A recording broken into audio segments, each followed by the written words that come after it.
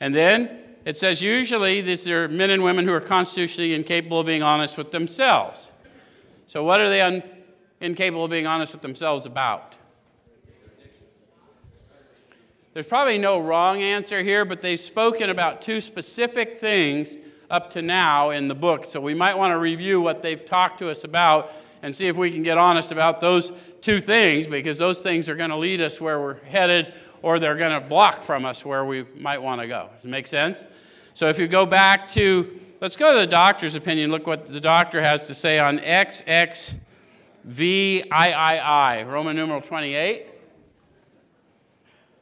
Everyone with me that's wanting to go in the book? Let's go to the bottom of that page. It says, men and women drink essentially because they like the effect produced by alcohol. How many of you can relate to liking the effect produced by whatever it is you did? How many of you are sober in here tonight?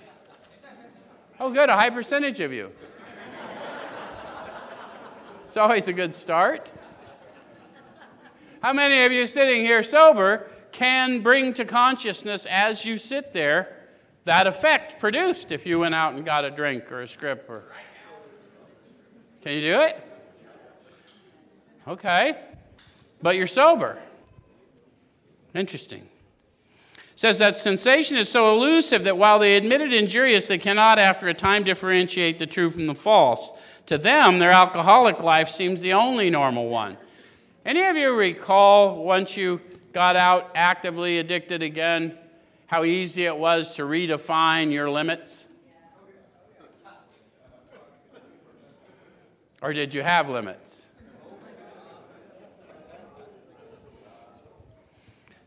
It says they are restless, irritable, and discontented unless they can again experience the sense of ease and comfort which comes at once by taking a few drinks which they see others taking with impunity. What I need us to get honest about, firstly, have you discovered, if you're just abstinent, that you experience restlessness, irritability, and discontent? So abstinence is not a solution for the truly hopeless, is it? Which I believe myself to be of the truly hopeless variety. So abstinence is not a condition I can live in, because I'm restless, irritable, and discontent until I can experience ease and comfort, and it's out there in the world. I know right where to go for it, yes? I can bring it to consciousness right now, many years sober, yeah? I call that to your attention because we got to own that. Without that ease and comfort, without that flow that they promised us that they experienced in their step 2 encounter, I'm going to be restless, irritable, and discontent until I've medicated it away. So there was never suggested that an alcoholic of the hopeless variety remain abstinent.